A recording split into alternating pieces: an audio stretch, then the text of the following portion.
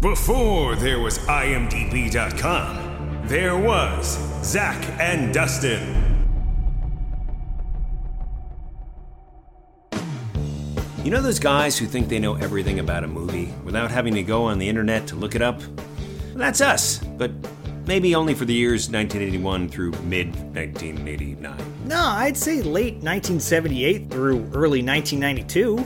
Either way, we know movies. And even more specifically, we know soundtracks from those movies. Yeah, this is $2 Late Fee with Zach and Dustin. This is the podcast where we pick a movie and soundtrack from our youth that we loved and see if it still holds up today. All in the spirit of positivity and togetherness.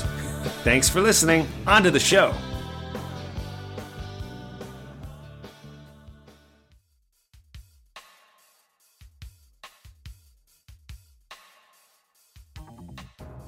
So, hello, sir. How would you say martial arts madness is going so far? Oh, man. I think we got to keep this theme going for every month now. You know, obviously we chose martial art madness because of March Madness. But I think it's going... Well, I want to do like a funny pun, like a karate pun. It's going sidekickingly well. Mm-hmm. Well done. You know, from covering one of our favorite cult martial art movies of all time to interviewing Jesse Cove, who is a rising star, to our interview today. I'm thrilled with the whole martial art madness mayhem. How about you? I mean, me too. I'm feeling a little sheepish right now because you mentioned sidekickingly, and we haven't done anything with sidekicks. Oh, yeah. The Ernie Reyes or the Chuck Norris? Either one. Jonathan Brandis, a child who daydreams about Chuck Norris, and then meets Chuck Norris. I mean, who doesn't love that movie? Very realistic martial arts all the way through, and and Joe Piscopo with his shirt off, and who doesn't love a Joe Piscopo with his shirt off? Yeah. So maybe Tasteless Tuesday is sidekicks. Oh, man. Yeah. For our listeners who don't know about our Instagram page, we interact on our Instagram page as much as we do on this podcast, and more so. The content on there is, dare I say, leaps and bounds above what many would expect on a typical Instagram page. So we've been doing a whole month-long martial arts spotlight of martial art video games, martial art movies, martial art actors, and obviously it kind of culminates with our interview today with the star of No Retreat, No Surrender, the one, the only, Kurt McKinney.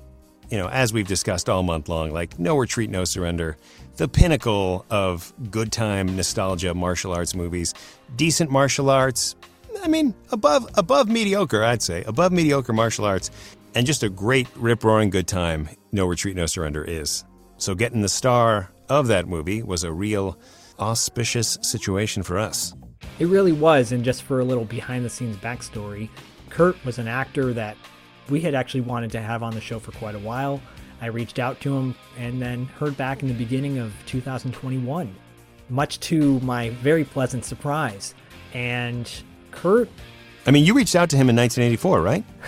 So it's really taken some time, but yeah, I tracked him down. Worth it. He was working at the Spaghetti Factory worth it. on Sunset with that very famous brown butter sauce, which he will give you the recipe in this episode if you're curious. For those, got to stay till the end, though. You got to stay till the end. You got to stay till the end for those Spaghetti Factory fans out there, of which there I'm sure there are many. But I reached out to him a little while back, and it was great that he connected with us.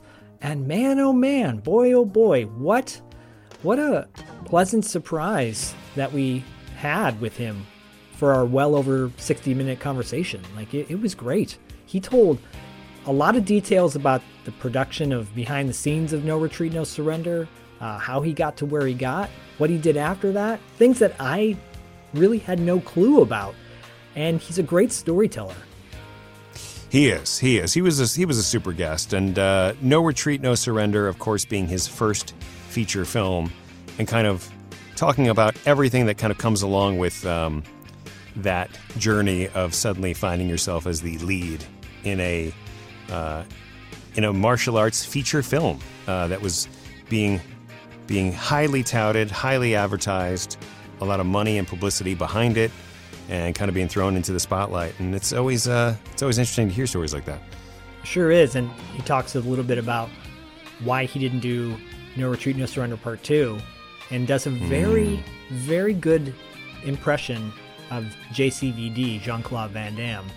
That is definitely a must-listen part of the interview. It is. But yeah, it's all real good, and I'm not just saying that. I'm saying that as a fan of nostalgia, martial arts movies, education, all of it. So, all right, folks, it's time for some Kurt McKinney good times. So gird your loins and hold on to that vision. And hold on to that vision in the loins of your eyes. Gird them, buckle up, enjoy Kurt McKinney. Can't wait.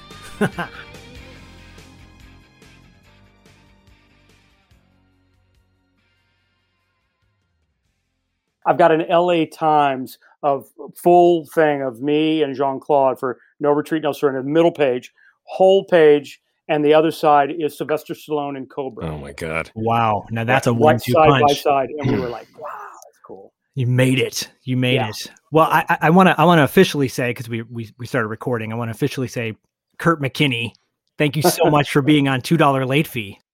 Thank you. Thanks for having me. Yeah. I wish I was in LA with you guys. You're in, you say you're 30 minutes outside the city. Right. And you're about to get a gigantic snowstorm. Monster. And how long have you been there? I moved to New York in 1994 to do Guiding Light, the soap, and was on that show on and off till 2009 when it was finally canceled. So then kids in school, kids in college, kids out of college, so just have not made it back. Sold my LA house, so did not make it back there. I sold it just before everything went crazy out there, like a dumbass. But anyway. Oh, right. And it's still crazy. It's still crazy It's here. still We have a crazy, I know. pandemic and you can't find anywhere to live in LA. Right. Yeah. Go figure. You can, but then you'll be sharing it with like 8 other people. So and that's Right. probably not the best thing to do during a COVID situation. Probably not. And you guys have been hammered out there with the whole COVID thing. Oh recently, huh? man. Yeah. We, fortunately, Dustin and I, we are of the like mindset that doing what's best for everyone is wearing a mask and staying inside as much as possible. Sure. But I live a few blocks from the beach, and it's like a magnet of every mentality you can think of, good and bad. Yeah. So beach is still popular. It's not still busy. It's not people aren't staying off of it. Huh? When things were at its peak and we had no idea what was going on, really, it seemed a little spring break-ish out here. Mm-hmm. Just the minute people feel like there's a little bit of a let up, they just jump on it, Yeah. And so I've got a 6-year-old son. He's active. He wants to be out and about, and as much as I do. And we're an active family. We like to exercise and work out. Thankfully, and we always say this on a regular basis, how grateful we are for what we have, not what we want. Mm-hmm. And there's so much to be appreciative of just in our little bubble. And thank God we have that bubble. I understand it's for some people, they may be living in a studio apartment with 2 kids, it's gotta be hard. It's gotta be tough. I cannot imagine. And so I understand that mindset, but I like to think things are getting better. Dustin's a little more, he's got more of a pulse on it than I do. I'll check in with him. I'm like, so are we safe right now? What's going on? Yeah. He's like, no. Well, it's just funny in the sense that like yesterday at Dodger Stadium, there was a protest that just stopped the vaccinations for several hours where everyone was like, this is not real. Not to make this into some kind of like, pandemic dominant interview, but Right. That's not what you want to talk about. That's not what we're talking about. Kurt, thank you for coming on the show to talk about COVID-19 thoughts. Thoughts from Kurt McKinney from No Retreat, No Surrender in 1986. And you did have this, that what you just said, you had this a long-term career on Guiding Light which obviously was beneficial in so many ways. But, for Dustin and I, not a day goes by, not a single day. And I kid you not a single day goes by where I don't think about you or I think about that montage. I'm not joking about you. That's pretty cool. I did that. That was intentional. That was intentional, by the way. He did not expect that. Where I don't think about you, Kurt. Oh no, I did that. Hey, How much time do you have? No. So quickly, not quickly, but you would ask off air, I think, how Dustin and I met each other. One of the things that kind of secured our connection was this love of 80s music, soundtrack music, and montages in movies. And I will say that No Retreat, No Surrender, in my opinion, has one of the most entertaining montage sequences ever. Multiple ones, but once Hold On to the Vision kicks in, and you're kicking ass. I mean, I work out on a regular basis to a mix, and that song is featured prominently. So that's why you pop up in my head when I'm working out. Nobody told you that you face the truth alone, but you got the power to begin. Let yourself wander, let your spirit find the way, and reach for the power from within. Well, that's your Rocky. For me, growing up, it was Rocky. I was, 14, 13, 14. And I had the 45 that I would play on my little record player when I was in my basement, hanging upside down from inversion boots and lifting weights and stuff. Yes. Yeah. From an early age, you were an avid fitness guy, right? I started martial arts when I was 12. Wow. Okay. So in Louisville, okay.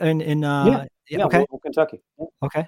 Louisville, Kentucky, Taekwondo for about 4 years. So I got my black belt. And then I went right across the river is Indiana from Louisville. So I went over to New Albany and started kickboxing over there in a, PKA style gym, and did that for, another 4 years or something like that before I moved out to LA. Did you come out to LA specifically for acting? Mm-hmm. Okay. Yeah.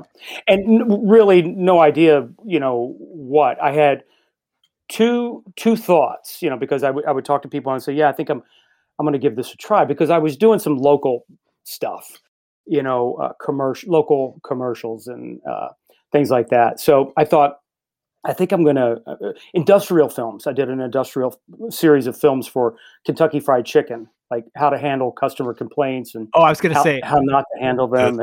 So you got your finger, burned in the fryer, and how to administer the first aid properly. All of that stuff.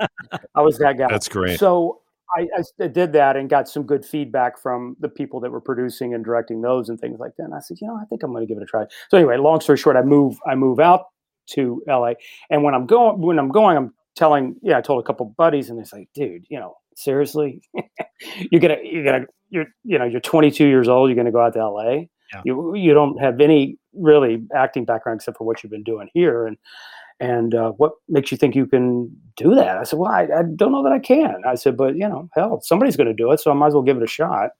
And I thought going out that maybe I could get into daytime, maybe I could try out for some soaps, or maybe by off chance there's something martial arts related that I can audition for, or try to get a little tape on myself that way. So that was kind of the thought, but still it was whatever. I did Give Me a Break, I did Alf, I did Highway to Heaven, I did all those little episodic things on TV too. But No Retreat, No Surrender was my first job. It's a great story. The buddy of mine at the restaurant I'm waiting tables at on Sunset, the old spaghetti factory, is it still there? I don't know if the one on Sunset's still there. But that's still a chain, right? Yeah. It is. Gosh, I used to go to the one in Sacramento all the time. The one in San Jose and Sacramento. Yeah. My first, I thought, how do you become an actor? Well, you got to move to Hollywood, and you got to get a job waiting tables. That's what you do, and you go to acting class at night. Just cookie cutter. Okay, that's what I did. That's what I did. That's what I did. But I remember all my tables getting up one night and racing out of there. I'm like, what the hell's going on? in 1984, the torch came right down Sunset Boulevard. Oh, wow. Yeah. And everybody jumped up from the table. Everybody in the restaurant all went outside to see the torch coming down the street. That's phenomenal. Crazy. We interviewed Mitch Gaylord in one of our first episodes, and obviously he's an '84 Olympic gold medalist. Yeah. And we talked a little bit about that time, and '84 in LA was crazy. It was crazy. And I used to see Mitch Gaylord and Chris Atkins from Blue Lagoon, all those guys on auditions, Oh, really? all those guys were out going to the same Right. auditions, Right. Oh, my goodness. But a buddy of mine at the restaurant said, did you see that martial arts movie they're casting in Dramalog? Do you remember You guys probably don't remember Dramalog. It was a publication that gave you a listing of things that were being cast, often non-union stuff, but a great way to start for a young Sure. aspiring actor. Sure, And I said, no, I didn't. So I go get it, and I send in my picture and resume, for no particular part. I don't even think they were looking for martial artist actors, and I didn't hear anything from them. And weeks went by, and then my buddy said to me, "You going to the open call?"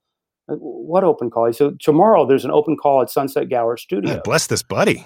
Goodness. Yeah. Tell me about everything. And I said, I wasn't really thinking about it. Went out that night with some friends, laying by the pool the next day, and I go, "Oh shit, it's that open call. Should I go?" They got my picture and resume. They didn't call me. They're not gonna be interested in me. They're looking for something else. And I don't, screw it. I'm what the hell? I'm gonna go. Get to the gate, and the guy at the gate goes, "Oh, it's almost 5:00. They're shutting everything down." And I said, "Oh, really?" He said, "Well, they are still trying to cast the lead. I don't think they found that guy yet, but you look a little old to play him. He's supposed to be like 17 years old." And I go, "Yeah, well, that's actually what I'm here to read for, is for the lead." Just off the cuff, Awesome. And I go in, and the rest is history. I got the part. Wow. Yeah. Wow, that's crazy. I'm driving down Sunset with no phone, nothing in 1984, because we actually shot it in '84. Driving down Sunset, going, I just got the lead in a karate film. It's so awesome. I was just the sun was setting on Sunset Boulevard. I'm driving home because they kept me there for hours doing spins and jumps, and they wanted to see everything that I could do, and they had me reading with different people and all that stuff. And finally, at the end, I was kind of like the only person left, and they were like, "Well, looks like you're our Jason." Whoa. Okay. Wait, I okay. got to unpack all of this. We got to, totally. I want step by step. So you go to the gate. It's like 5:00. Yeah. And you get into the room, and you're like, "Hey guys, sorry I'm a little late, but I'm here for the lead." Actually, I get in the line. You get in, okay? Because there's a line of people, and somebody comes out and they're walking down there. No one, first off, except for Keith Strandberg, the guy who wrote the movie, no one spoke English for the most part. The director Corey Ewan, the producer N.G. Ewan, and some of the other people that were with them, they didn't speak English, so it was all done through. But somebody came down the aisle of people and said, "You come here," and they took me inside, and then that's when they had started, having me read a little. They start off with the reading stuff, and then they say, "You want to go, go change into your gi and, come out and let's, practice some stuff and see what you can do," and all that. And I said, "Sure." And we did a bunch of kicks and stuff like that. And you left the room that day knowing you were Jason? I left the room that day knowing that they said they'd send contracts over to my agent, to sign and all that. And I told them who, they knew on my picture and resume who my agent was and all of that. And and then probably within a couple of weeks, I started, they told me to quit lifting weights. I wasn't a huge guy, but they said, "We want you to look young, run, do push-ups, whatever, but don't lift weights. We don't want you to look like that." So, oh my gosh. Do those those 2-finger push-ups. Yeah.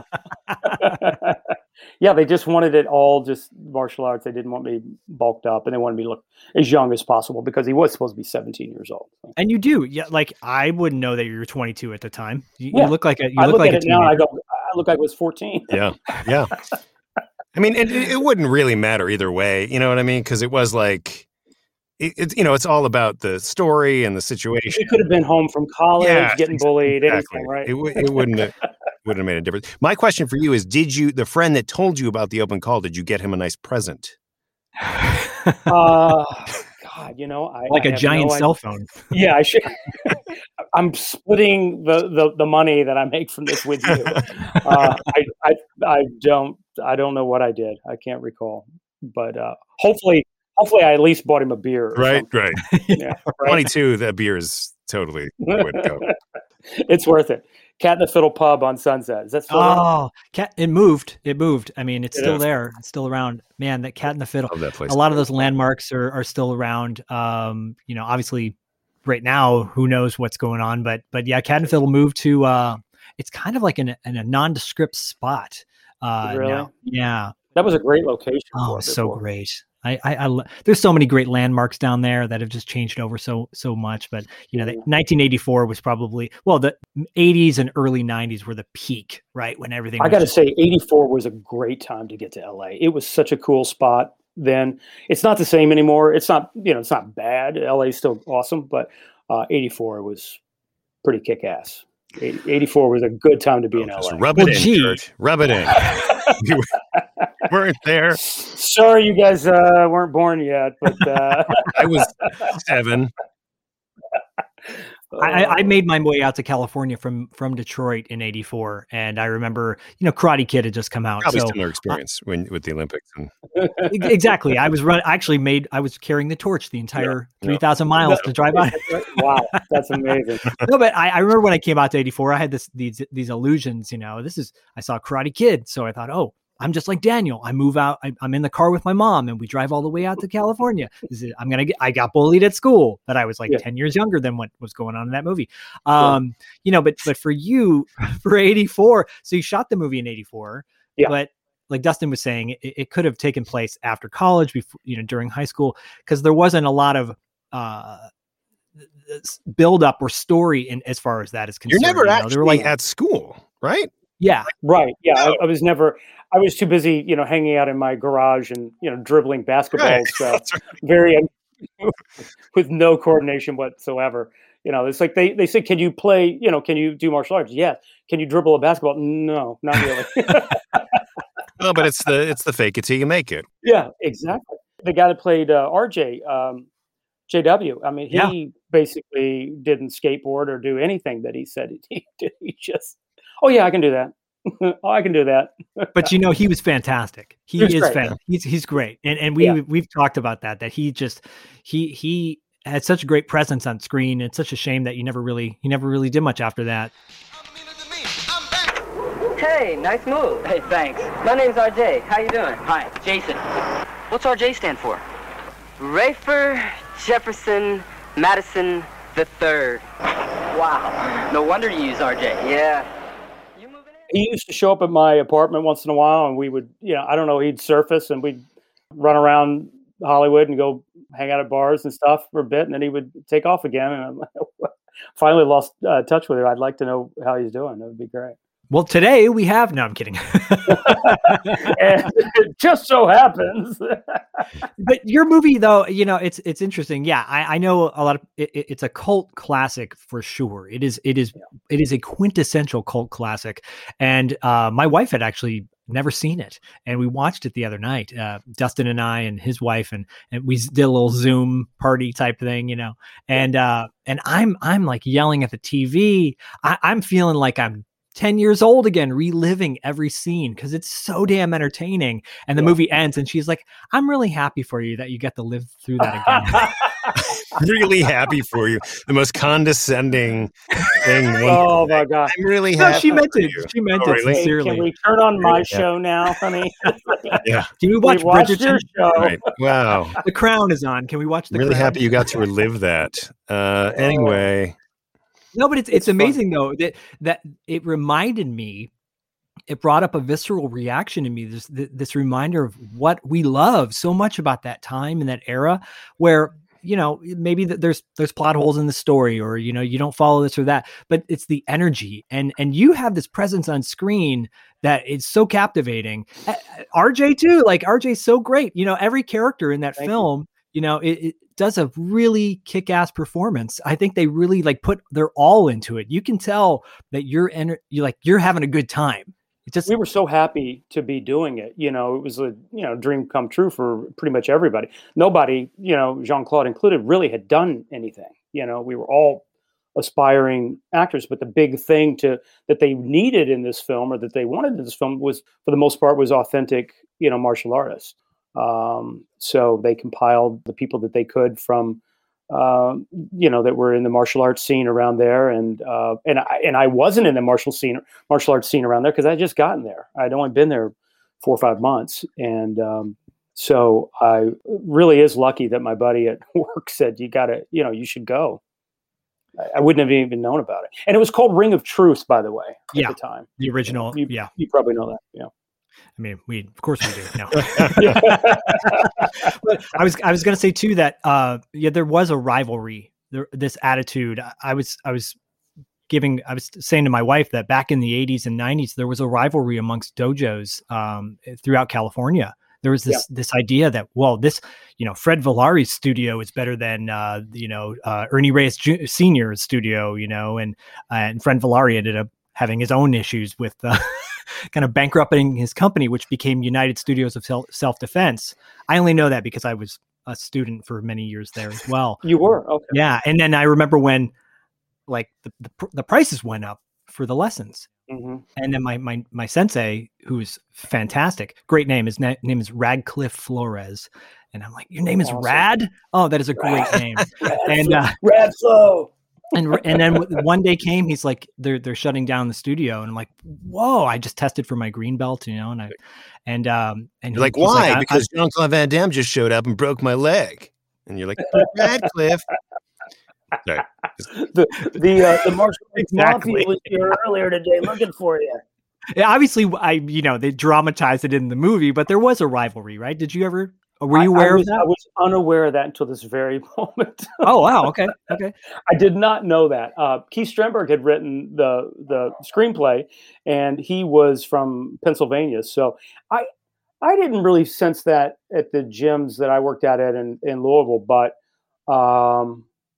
you sensed it when you went to tournaments. When you went to tournaments, oh, those are the guys from Vanderbilt, or those are the guys from here, totally. And those are the guys, the Bloomington, Indiana guys, You sense that at the tournament circuit. Do you continue to take martial arts to this day, or when did you? I continue to work out to this day. I haven't been in a dojo since. Well, I've been in dojos, but I haven't belonged to a martial arts studio since I left Louisville when I was 22 years old. Wow. Yeah.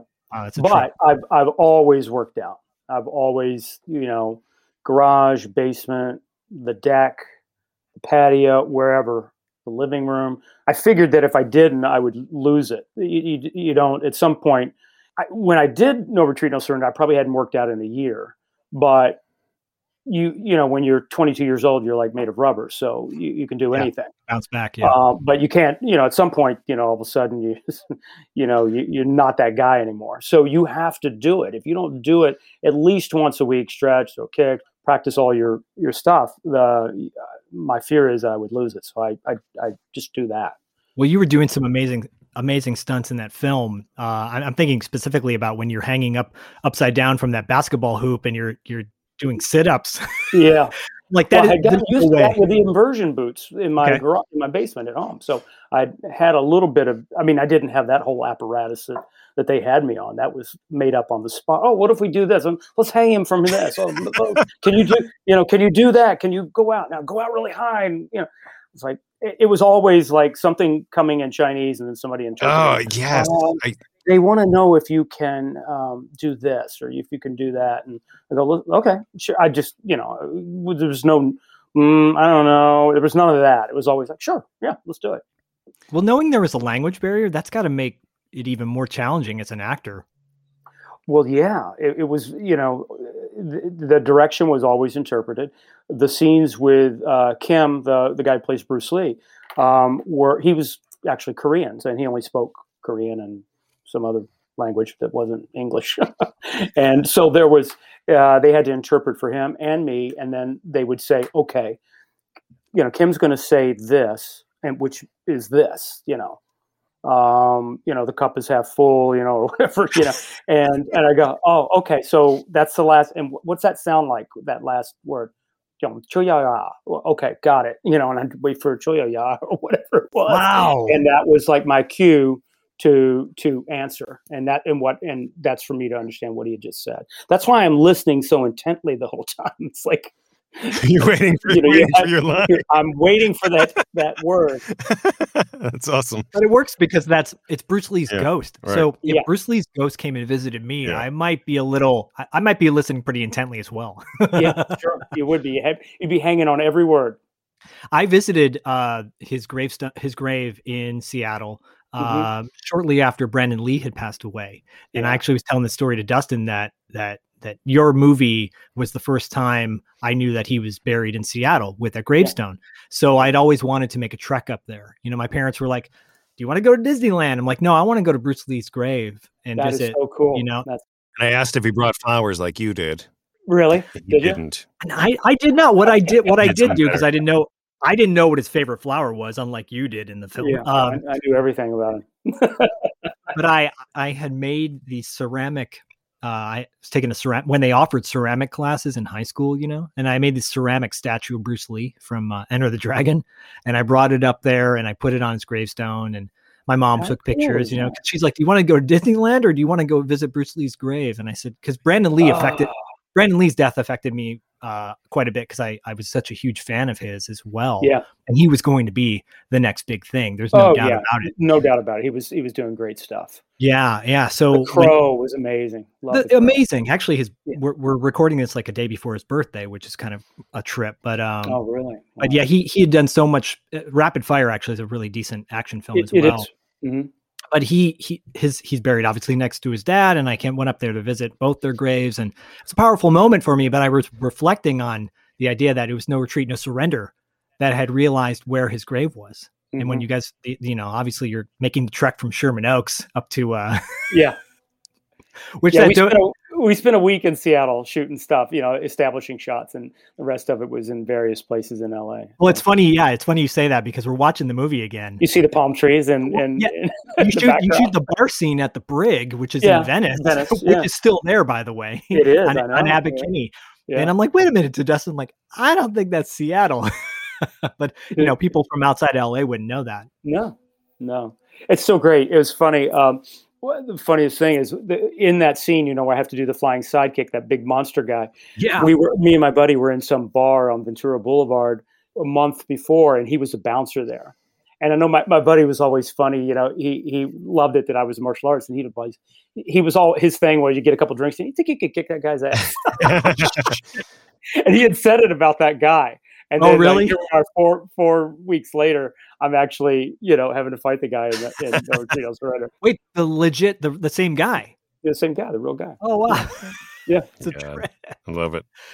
Yeah. I mean, that movie on so many levels is so entertaining, and I think it needs the greater appreciation. I know a Blu-ray came out a few years ago, which was great. It kind of restored the original cut and everything like that. And they had me do an interview for it somewhere in Manhattan, down in Greenwich or something like that. I went to some sound studio there and did a on-camera interview for the Blu-ray, and then I did a public appearance thing and a Q&A at we have something in New York called the Alamo Cinema and Draft House. Yep, cool place to see movies and drink beer and eat food, and it's awesome. So they did a 30th anniversary showing there, and I went there for a Q&A. We had a great time. It was a lot of fun. Oh, that's so cool. Yeah. That's so cool. I got to ask you, in your fight scenes, we had interviewed Richard Norton, martial artist and actor and stuntman, and a little while back, and he was talking about when he filmed his movies with Jackie Chan, they would often speed up they'd speed up the frames per second, right, to make it a little bit faster. Did they do that in No Retreat, No Surrender? Yeah, okay. They definitely did. It's funny you said Richard Norton, because there's a producer that who knows Richard Norton has been talking about possibly having us do a project together. So that would be awesome. That guy's a legend. I would love to work with him. He sure is. We when we had him on the show, we were kind of pitching the idea to him that they need to bring in Expendables, but as far as like older martial artists, they haven't done one when it's just straight up martial, like you, Don the Dragon Wilson, Cynthia Rothrock, not Michael Wincott, from martial law. I'm thinking of Jeff Wincott. Sorry. Yeah. And some Or of these Jeff Speakman Jeff too, right? Speakman, yeah, Jeff Perfect Speakman, yeah. Weapon. Yeah, Come Perfect on. Weapon. That's right. I mean, you guys, I don't think you like the idea of pitching it in like, I said, you guys could be in a high school. You could be the teachers, and suddenly you're kicking ass on the bullies, and It's good to pitch all your ideas here. For on the beating up show, in case 17-year-olds. That's awesome. yeah, sorry, someone's gonna steal that idea. How dare they? offer it to the You've world. blown it now. Do you have that copyright? Oh, Yes, my I God. do. As a matter of fact, but you worked with Cynthia Rothrock, right? I did. Did you see that movie? Yeah. Sworn to Justice. I mean, look, your films, many of those 80s and 90s martial art films are a staple to this day. Thank you. He said he Yeah, thinks Cynthia's about you great. every It was great day, to work Kurt. with, yeah. Every day he thinks about you. It's not a lie. Do you still train? Do you still do your martial arts? So I don't do my martial arts as much anymore. I'm an avid yoga guy. I've been doing yoga for the past 20 years. Amazing. My brother, I've been doing yoga ever since my brother broke his neck in a biking accident, and was able to. He's not paralyzed because of the fact that he was so loose with his body because he'd been doing so much yoga for so many years. And I saw that, I'm like, I need to be doing yoga now.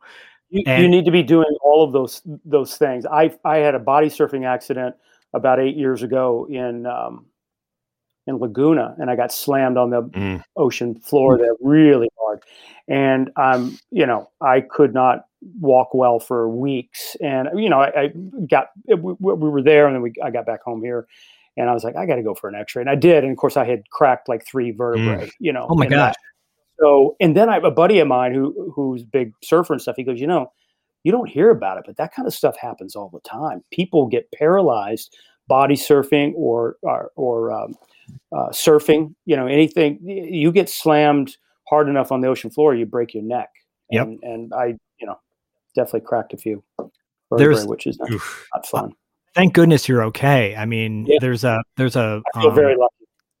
there's a former surfer who has an organization called Life Rolls On, which actually takes paraplegics into the ocean on surfboards with instructors. And they do like these events where they surf, paraplegics surf in the water, and then they do like skateboarding events in Venice. And but he's paraplegic because he had a very similar injury. He just slammed the sand really hard and obviously didn't recover from it. But thank God you did. Yeah, so lucky. And if that's not a reason, and now obviously with COVID, if it's not a reason to keep ourselves in somewhat decent shape and strength and flexibility and endurance and stuff, it definitely is something we should all be like striving to. No doubt. do. I've been I do this form of yoga called DDP yoga. So I back in the day I was a huge wrestling fan, and Dustin knows that I'm pretty much still a big wrestling fan. And this guy in his late 30s started wrestling, and he had a bad back, and he was looking at retirement, and his wife's like, you should start doing yoga. And this is a big tough guy bouncer, and he's like, I don't do yoga. That's for girls, this kind of old school mentality. And she's like, well, why didn't you try it? Next thing you know, he couldn't do it because it was so hard for him, but he continued at it and he got better. And he incorporated like kind of P90X Pilates-esque movements into his yoga and created his own yoga form called DDP yoga, which I swear by to this day. I'm always telling Dustin about it. I'm like, you got to do these things, the slow extended push-ups and, and the movement. It's great. You look at it and you think, well, they're not doing anything. You got to go to the gym and you got to lift heavy weight and you got to do this. And I think having a good, Clint Eastwood said years ago, like 30 minutes of something every day. And I sort of live by that motto, but it certainly doesn't have to be the same thing. You don't want to run every day. You don't want to lift weights every day. You don't want to do martial arts every day, but something every day. And my wife turned me on to PiYo, which is a Pilates yoga type thing. Mhm. Okay. And, 20-minute, 30-minute, workouts, little routines, but it's amazing how hard it is and how good you feel doing that strength, because it's a full body workout, the core and it's really good. So I don't do it enough, but I dig it. I think it's pretty good Well, obviously you're doing something right because you look great and you're taking good care of yourself. And,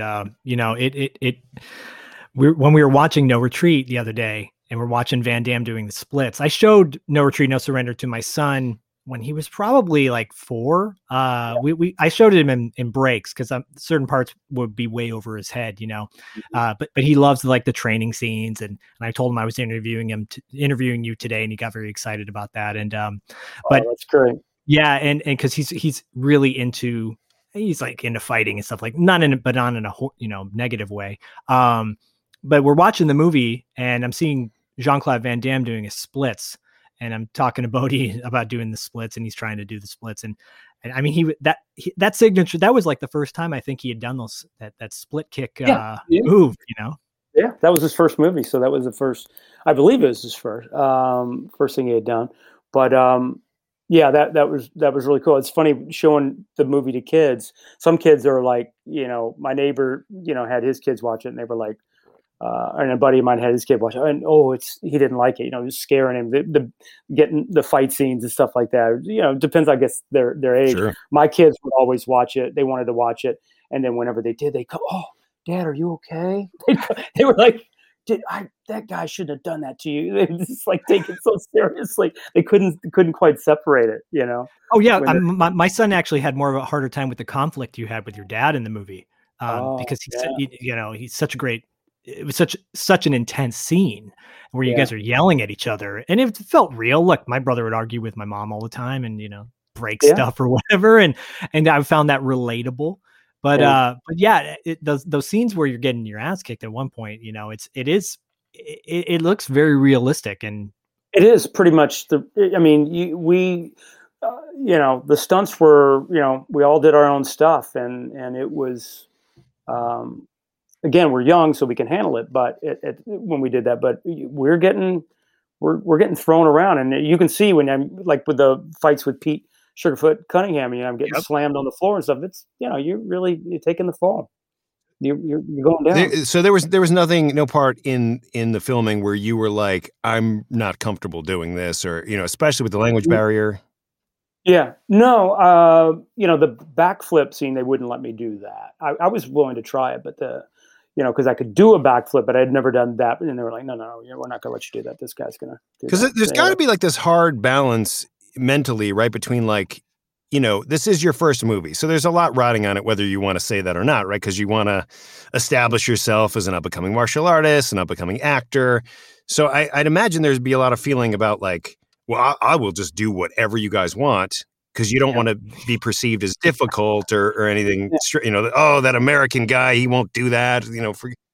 You're just really so happy to be there. Yeah. The word I don't think so, or I'm not too sure about that, is really not in your vocabulary. You're willing to try anything. Then if they go, no, okay, we're not going to do that. Maybe they didn't like the way it looked or the way you did it. Well, try this. Can you do this? And you do that. And that's what we're going to do here.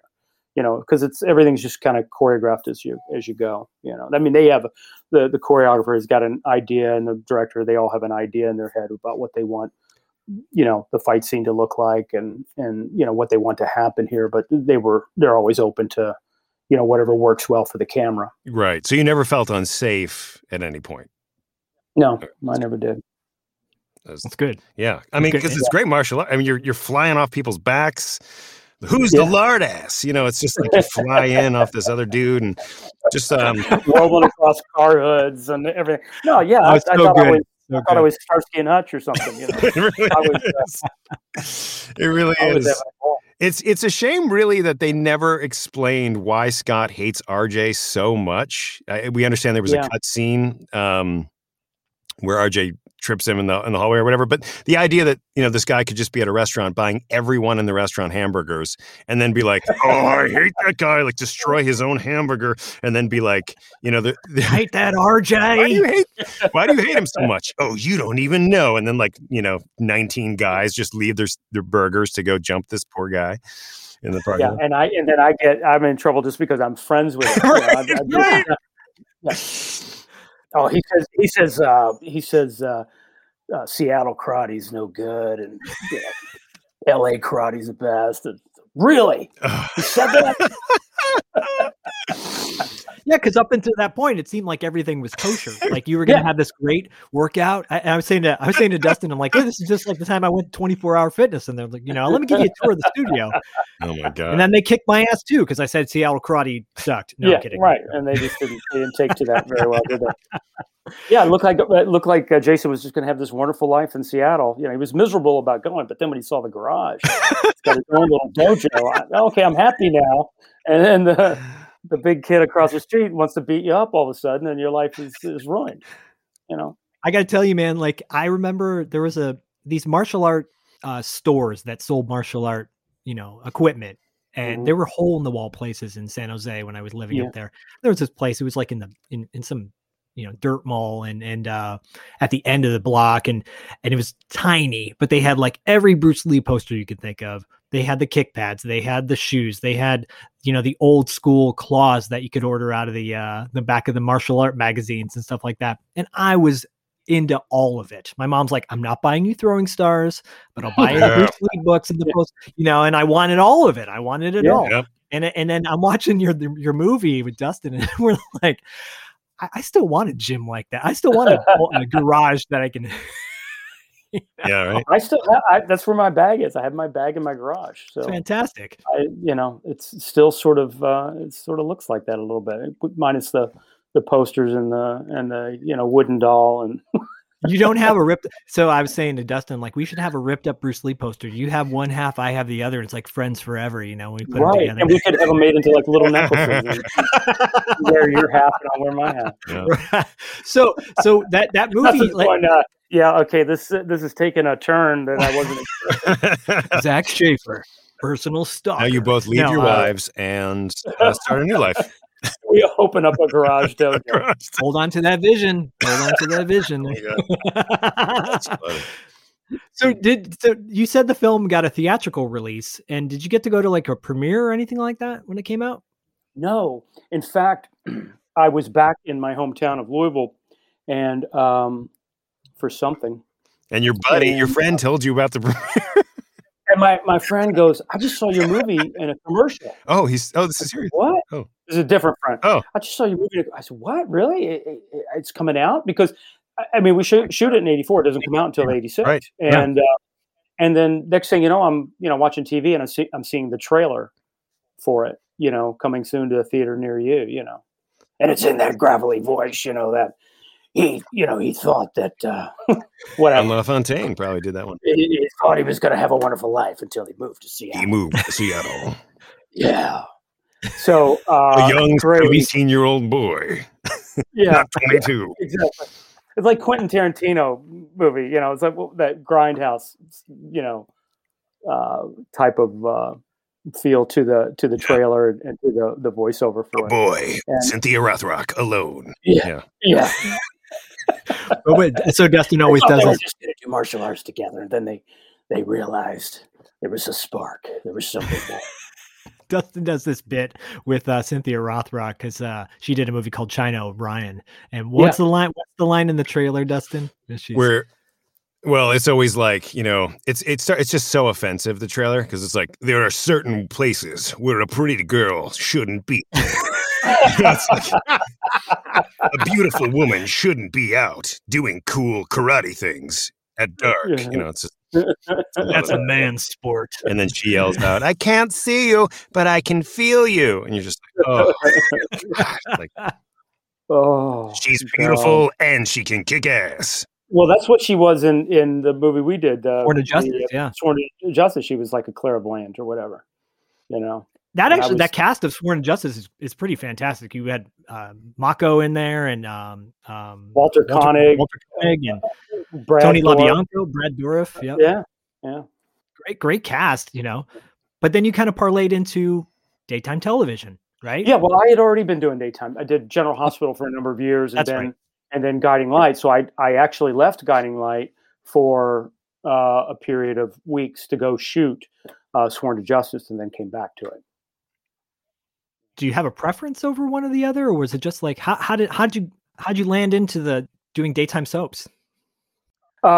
Because when my whole story with not doing No Retreat, No Surrender Part 2. I was supposed to do more stuff. Yeah. Actually, that's No, please tell. Please, we do, but tell our audience. Yeah. So I wasn't actually working with NG. There was this other guy who had sort of taken over the planning and putting together the next sequence of films, and it was supposed to be shot in Thailand. Cynthia Rothrock was supposed to be in it, and everything just kept getting postponed. It's now we can't do it because it's monsoon season, or now we can't do it because Cynthia Rothrock's doing a movie for the Hong Kong Mafia, and legit. And then I'm going, well, do I need shots? We're going to be filming in the jungle, right? And he's like, yeah, but no, you're fine. You won't need any shots. I go, well, look, I just got married, so I'd really like to bring my wife, And he goes, oh, no, you don't want to bring a blonde haired, blue eyed woman where we're going. That's always good to all hear. that kind of stuff. So I got really paranoid about it. So I called Jean-Claude and I say, Jean-Claude, what's going on? And they're not going through my agent. They're just calling me directly, going, you ready? We're you've been training. We're thinking we're ready to shoot this thing soon. And anyway, it just went on for over a year and a half. And I called Jean-Claude and I say, what's going on with seasonal films? And he goes, Kurt, who told you to call me? And I go, what do you mean? He goes, Kurt, who told you to call me? And I go, Jean-Claude, nobody told me to call you. I'm just concerned about seasonal films. I can't take my wife, Cynthia Rothrock, the Hong Kong Mafia. What the hell's going on? He goes, Kurt, I tell you right now, I know going. I said, what do you mean? He says, listen to me, Kurt. I know going. They're pirates. We're filming on the Cambodian border. There are pirates in the jungle. You know what is pirates? The pirates, they steal our passports, they steal our equipment. The police, they come, they don't know who we are, they fuck us in our back. I know going. This is the greatest phone call in the history of phone calls. I said, Jean-Claude, what? He goes, Kurt, I know going. So my agent the whole time too was going, this, I'm not sure about this. Oh God. And the irony here is if I would have been dealing with Keith Strandberg and NG and the people that I worked with originally, I'm sure it never would have, happened. Sure. Like that. Yeah. But my agent says, we really don't want you to go. There's stuff going on here. We really want you to get. And then they sent me out for just basically right after that, they set me up for the American Ninja films, and Dudikoff, I guess, was not going to be doing the second or third one or whatever. So they offered. So I go to audition for part 3. I got it, but they said, yeah, but we want you for 3, 4, 5, and 6. And my agents were like, no, you're not committing to, 4 films in South Africa. And at the time, it wasn't very cool to work in South Africa with the apartheid and all that was going on there. So I said, well, look, I can't just keep turning down work here. They go, how about a soap? And I go, fine, let's do a soap. And I went up for General Hospital and I got it. So and that's what, You're like it's either Cambodian butt pirates or or soap or slave traders in South Africa. Yeah. Oh. Let's go with the soap. That is phenomenal. Yeah, it's good stuff. So then I do after General Hospital. I stayed on General Hospital for a few years, and then I did an interview with Kung Fu Magazine, and I'm telling them basically this whole story, and they're like, "Wow, And I had left General Hospital to go pursue other things. I did a movie of the week, a backdoor pilot with Robert Conrad, one of my heroes, and that didn't go, and I'm kind of Yeah. And so we did that, but it didn't get picked up as a series. And there were several others. And so finally I'm doing this interview with Masters of Kung Fu Magazine. And the guy goes, wow, you kind of like turn down more work than you actually take. And I'm like, I left there going, oh, shit. You bastard. He's right, man. What the hell am I doing? I got to say yes. So my agent calls me right after that for Guiding Light. They said, I want to see you for Guiding Light. Would you be up for doing a soap now? And I go, yeah, I guess so. I don't want to move to New York, but just bought a house in the Valley in North Hollywood. And I'm like, I'd had it for a couple of years, but anyway, I wasn't not looking to move. I was miserable with the thought of moving to New York. Miserable. Yeah. I toiled over it. And in fact, I had got a job selling cars at Mazda of North Hollywood because I didn't want to just like spend every bit of money I'd made at General Hospital. So I'm at the car dealer, and they made me an offer, and I didn't like the offer to move. It was not where I thought it should be to pick up and move and go to New York. And plus, after my experience of doing General Hospital for a few years, but this was 2 years after that, kicking around doing stuff. And I'm literally sitting in the showroom of the car dealership going, what are you doing? I'm looking around. I'm like, do you really want to sit here one more minute? And I go, you don't. I picked up the phone, called my agent, and goes, oh shit, they're getting ready to shut down. They're 3 hours ahead of us in New York. Let me call them. They got me on a red eye. Wow. I literally fly in on a red eye to New York. I have 2 hours of sleep in the hotel room. They pick me up. They take me to the studio for the screen test at Guiding Light, then put me on a plane and send me back home. Wow. And then I get home and they said, you got it. So start to pack your shit. Oh, so I'm there, I'm doing the show, and the newsstands all over the city, and I go by and Masters of Kung Fu is right up there with me on the cover. Back after hospital stay was the caption. Oh, jeez. Was one of the most sold Masters of Kung Fu I bet they ever had. Oh my God. Because they make it look like I've been in the hospital all these years. God, yeah. He's had all this work done on his body. He's $1 million man. Well, one thing like you said about No Retreat, No Surrender, that franchise, I think, could have been huge if they had kept you in it and they had gone a different direction, in my opinion. The same could be said for Iron Eagle. I think in the sequel, Iron Eagle came out in 1986 as well. Jason Gedrick's obviously in that. He was hot. They do Iron Eagle 2. They kill him off in the first 5 minutes of the movie. And then the franchise just goes on and does its own thing. Those are old stories, obviously. And Armchair Quarterback is like, oh, well, they should have done it like this, But you think about these films that, we're not talking about No Retreat, No Surrender 2. We're not talking about Iron Eagle 4. Like these movies have a staying power because of their lead actor. You have that staying power. You have that presence. And I think I don't now want to track down that magazine, but I look at it and I go, yeah, like it's in your closet right behind you, by the way. Right. Just, with all not hard to track down. 1994. All the VHS copies of Guiding Light and, No, I'm kidding. No, but the idea of like, we want to see you on screen, and it's so great to see you in any capacity, and being a presence, because you had that from the moment we saw you, No Retreat, No Surrender. We're like, I want to see more of this guy. This guy's got that thing, And so, yeah, thank God you were in that Mazda dealership and like, what the hell am I doing? And I think that happens often with people where they're like, what am I doing with my life? And oftentimes, and I think more times than not, they continue to do that thing that they're like, why am I doing this? Versus taking that risk, taking that chance. I think within this COVID time, it has, in a good way, has given people an opportunity to be like, is this really what I want to do with my life? Because life is short. Life could be gone in a minute. We're talking about Brandon Lee, like that flame got extinguished just like that.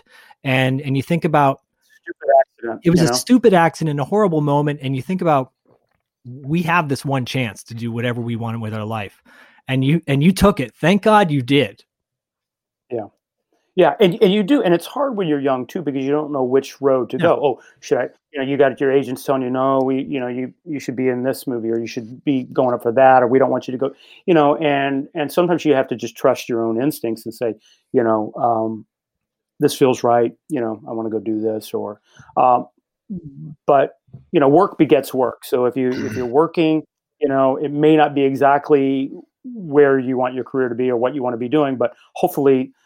It will take you to the next place that maybe will be that dream job, or that great breakout performance in a film that you're hoping for, that you're dreaming about. Yeah, exactly. There are millions of people that want to be an actor or be in the film business to some degree, and to have any opportunity. And I've said this before, any opportunity, whether it's a movie that 5 people saw, or whether it was a huge blockbuster, or whether it was a TV series that lasted for 8 seasons or lasted for 8 episodes, the fact that you get to do it, that the fact that you got there is so powerful, and it's so important, I think, for people to say, just to have that opportunity. And, thankfully you did. It's a wonderful opportunity. And you're right. A lot of people don't get it. And you have to look at it, no matter how small the film is or how small the part is. There's an old saying, there are no small parts. Yeah.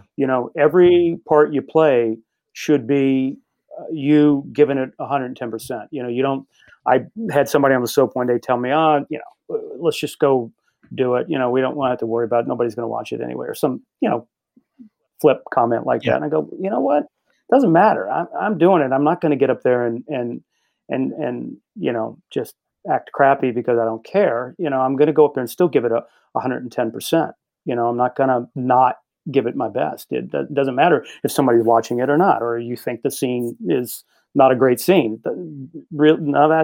That's beside the point. You want to make it as good as you possibly can. You see great actors in films that are not so great, but they usually shine because they go at it the way they would a huge budget, perfectly scripted, cast ensemble film, and they're not thinking about, well, it's low budget or it's this or it's that. You can't think that way. Well, I think that's why when we were saying earlier that the cast of No Retreat has that energy about them.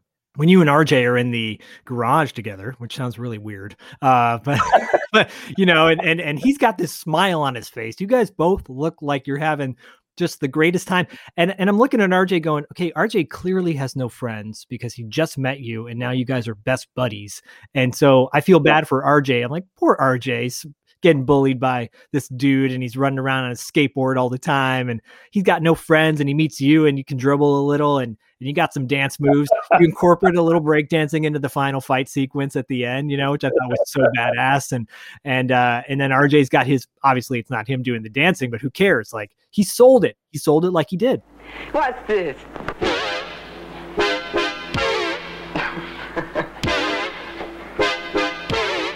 Well, I dance a bit and I'm really quick. I rock to the beat so viciously. Why you go imitating Bruce Lee? I like to feel my highs, I like to feel my lows. Why you rock, try to kick with your toes? I'll do it for you now and I'll show you how. I rock to the beat, so watch my feet.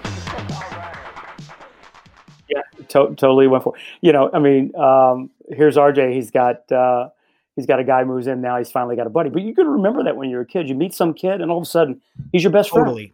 Absolutely. You're literally met each other 30, 40 minutes ago and you bring them home. Hey, Mom, this is my new friend, Stuart. And we just met, and you're like best of friends. Yeah, that awesome. Is true, actually. Yeah, it's funny you say that because I think moving out to California when I was 8, and my best buddy who lived down the street, this kid named Jason, we were like thick as thieves from the minute we met. Wait a minute. Jason Brown. He's now in Atlanta, but that's a whole other story. But Kurt, coming on our show, being able to share your story, it's so powerful. Wait, you just segued real hard. Hold on a minute. Zach, you brought up something really interesting, I thought, and I'd love to get your thoughts on this, Kurt, both of you guys, is that you were like, no one remembers No Retreat, No Surrender 2, Iron Eagle 2, and what are some of the sequels that you do remember that are as good or better? And specifically martial arts is what I'm thinking of in your guys' mind. I don't know that there are many in martial arts films. So I think sequels are tough to do. I mean, I think Stallone did it with Rocky. Rocky 2 was great. 3. I mean, eventually it got a little bit redundant there, but the first 2 or 3 were great. Yeah, totally. I think, but I'm not sure that there are a lot of martial arts films that have the number 2 after the main title that I would say, wow, that was as good as the first one. So I think it is a little difficult to follow the first one of any movie. Was Godfather 2 as good as Godfather 1? Some people say it is, but Aliens people say it's better than the first one, and it's different. Yeah. But I would say Karate Kid 2, was able to continue the storyline because I think John G. Avildsen had a vision of always doing more than one. And obviously that franchise has staying power. And I look at that now and I'm like, okay, they're bringing back actors from all those other movies. And there's a guy online who's a big Last Dragon fan. And he's like, I want to get Taimak into the Cobra Kai series. We need to bring all these martial arts actors into the series. And it's like, well, Yeah.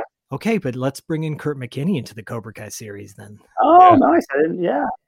I have not seen it yet, but I hear there's a lot of buzz about it and people like it. And so hopefully it does well. I think what it's doing, based my own opinion, I think what it's doing is it's reinvigorating this love of a nostalgic time. You know, our show, what we do on our show, it's all about loving the nostalgia and what do these films evoke in us, and why do they have this? You know, it's funny. My daughter's 22, and she said, you know, she goes, I think the 80s were the greatest time. Yeah. She goes, I look back on it, and she goes, it's because, you know, it wasn't so far back you can't relate, and it seems like it was a certain nostalgia, a certain innocence to it, because you were just on the cusp of everything happen, you know, with the internet and with computers and cell phones and all that stuff that we were just on the verge of happening, but hadn't happened yet. So I think she nailed it. You know, there it's kind of a, and you know, we talk about it being a cheesy movies, you know, and all of that. I mean, you even watch Top Gun, and it seems sort of cheesy. It is. It is. And that was the biggest budget, you know, movie of that time. Oh, you couldn't tell people that it was cheesy back then. They would, you know. Oh, well, it wasn't. I mean, that was new stuff. You know, when Star Wars came out, and when, you know, all those movies came out, I like the 70s movies too. Though. Oh, ditto. I really dig 70s stuff. Well, you hit upon something that I think that's important, is that it was the last decade where we weren't tied to some device, you know, or the devices were tied down and we couldn't move them around, you know, they weren't remote or whatever. You know, they actually had to get up and turn the channel on the TV, but it was the last time for that, you know? And so the idea of like, well, when you were done with that Atari 2600 game, you'd go outside and actually ride your bike, or you go exercise, you know, or the movie ended and you couldn't limit the number of movies at our fingertips and video games and, you know, chatting online or, you know, on your cell phone. You're right. It's changed. And your daughter, you have two kids, right? Yeah. Cole and Madison. They're Cole's going to be 25, and Madison's going to be 23. Babies. Next month. Babies. In March. Yeah. And they're not martial artists? They're not, you know. Everyone had the opportunity, my wife included. Everybody had the opportunity to learn, because I've, you know, throughout the years I've taught, you know, privately. I've, you know, people that wanted to learn. I've done private lessons and things like that off and on, and they all certainly did a little bit of it, but nobody, you know, grasped it. You know, nobody got a hold of it and said, I want to do it. My kids grew up in a town that was small and very sports oriented, so they wanted to be on the teams with all their friends. So it was basketball, it was baseball, it was lacrosse, it's football, it's wrestling, it's field hockey, it was everything. So there really was no time for martial arts for them. But so. And I meant to ask you earlier, what drew you to martial arts when you were 12? I had just seen karate and, you know, kicks being used in a few movies. You know, when I did the movie with Robert Conrad, he goes, you know, I was the first one to be throwing kicks. I said, I know you were. I used to watch you. Awesome. Because when I got that, I arrived on the set of that movie, and I was like, you know, they gave me my trailer and got me set up, and they said, okay, you're going to go run lines with Mr. Conrad. I go, Mr. Conrad, and they said, because I didn't know who was in the film. I just got it. Wow. You know, it was a movie of the week. You know, back when they did that, and I said, Mr. Conrad, yeah, Robert Conrad. I go, Wild Wild West, Robert Conrad? And they go, yeah. And I got to go to his trailer. And they go, yeah, go. His trailer's right up there. He's waiting for you to run lines. I went in there, and my jaw was down to here. Yeah. I used to watch. I mean, that's my favorite show. You look a little like Robert Conrad now too. You know, he was a great guy. We had so much fun. He couldn't walk past me on the set without like throwing an uppercut or something at me, and then I would throw one back at him, and he would be like, oh, I like that. You dropped that shoulder just right, man. It's good. He reminds me of that like John Saxon, and you know, that like that old school. Yeah. When you said you're a fan of the movies from the 70s, that definitely a 70s look, you know, in a good way, like that tough guy. Yeah, they had that tough guy look. Charles Bronson, all those guys, man. You know, had that thing going, man. It was I don't know. I just like Clint Eastwood movies. I like all those old movies from the 70s. The way the storylines, the way they ended. They were not always like the big, happy ending. They were, to me, they were almost like less cheesy. They had a little more grit to them, like Hollywood did in 1984. Well, no doubt, no doubt, no doubt. Come And full circle. yeah, I was gonna say the 70s were the end of the kind of that dark period of like, okay, this is it. It's over. It's depressing. And then the 80s were like, everything's happy, nostalgia. We're throwing Jason high up in the air, and he's gonna. Fortunately, he didn't fall on your neck at that point when they were. Oh, I did. They did. You see it in the thing. They do drop me a little bit. Not hard, and then pick me back up and get me back up there. It's like, I mean, these extras that they found for that. It's like, where did they find these people? They just literally. You want to make $50? Come on, come here. What do I got to do? Huh? Just throw this kid up in there. Got it. Is there anything that you would like to promote? Social media? How can people find you? You said you do some coaching. Is that something that? I'm not on social media. I spent so much time in the late 80s and early 90s, trying not to be found, because when you're on a daytime drama, people try to track you down. So I never think your really character did, too. Yeah. You never really did that sort of thing. So I'm not. I have a film that I did about a year ago where I play the lead's father in a romance novel by Sylvain Reynard. It's called Gabriel's Inferno. That's running right now on Passion Flix. Tosca Musk was the director. I'm supposed to leave soon. It was supposed to be last year, but didn't happen due to COVID. So I should be, if things go well, in the next month or so, to go do the second part of that. Great. It's a trilogy of films that I'm the dad in. Oh, nice. Right on. So I'm in that, but no martial arts stuff.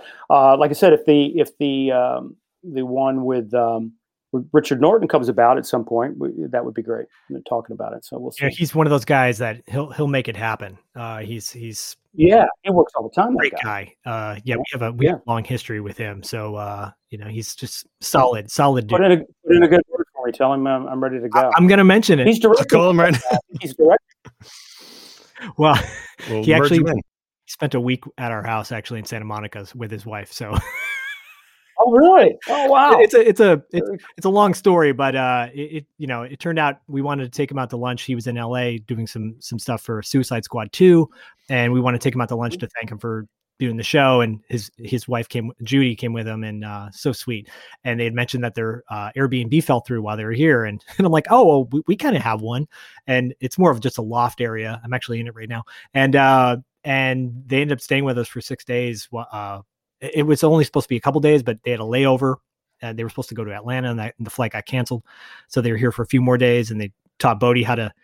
Richard's like, "This is how you cut a man with a sword," and he takes out his sword, and just super great guy. Like they're just the salt of the earth. So yeah.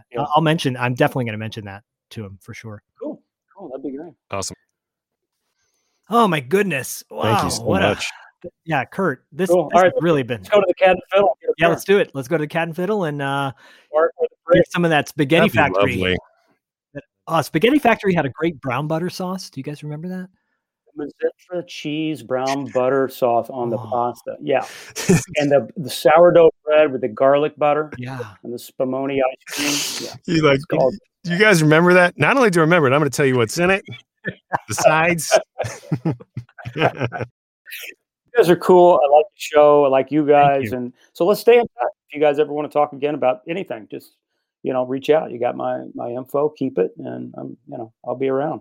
That would be great. And if we ever track down RJ, we could get a little, get him on there. Have you guys tried to get Jean-Claude on? Have you reached out to him? Not yet. But that is definitely down the road. Something we want to see. Cause we want to know his beginning story, not the middle and the end, but the beginning of how he got to where he is, How he got on that movie. Yeah. Right. He was incredibly driven. I mean, he knew he wanted to be a martial arts star.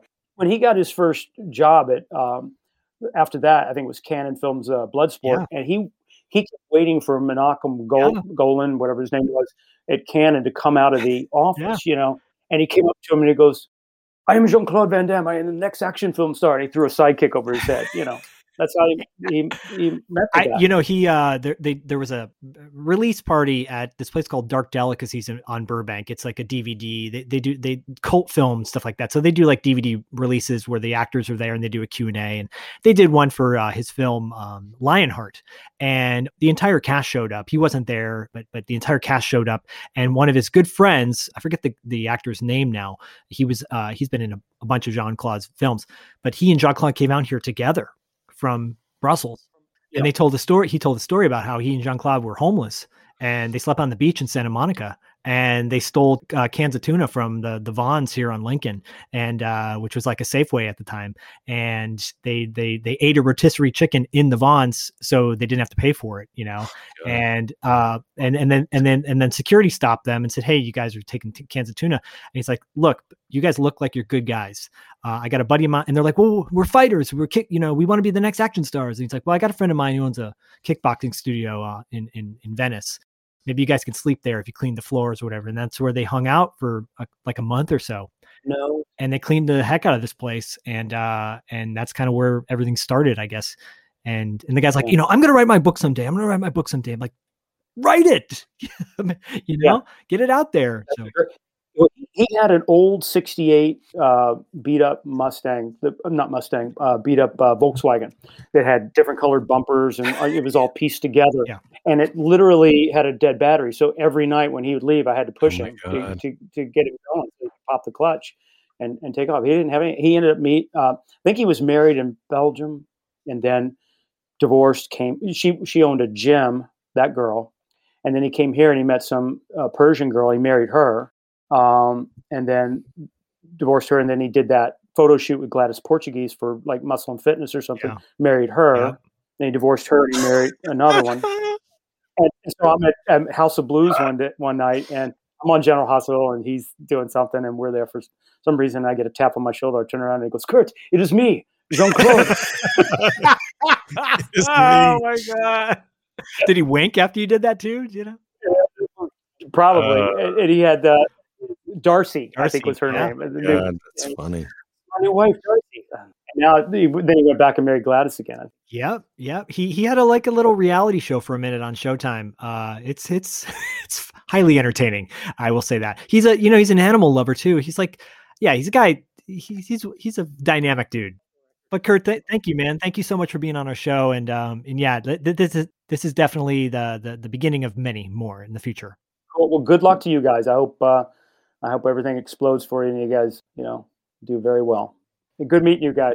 All right. Likewise. Thank you, sir. Thanks for coming on.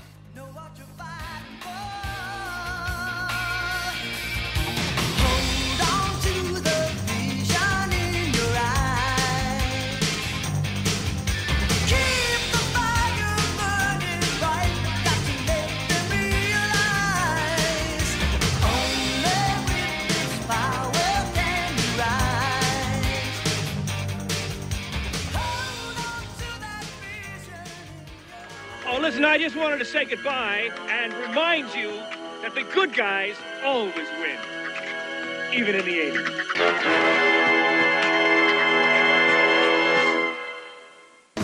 All right, thanks so much for listening. We really appreciate it. Don't forget to subscribe and give us a 5-star rating? Don't forget to subscribe and give us a 5-star rating on iTunes. Don't forget to subscribe and leave us a 5-star rating on iTunes. If you listen to us on Spotify, that's great too. And you can find us on the internet. Don't forget to check out our website at $2latefee.com and follow us on Instagram and Facebook at $2 Late Fee Podcast. We'll see you next time.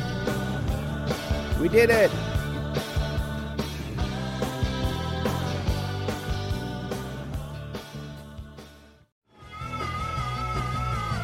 You're listening to the Geekscape Network.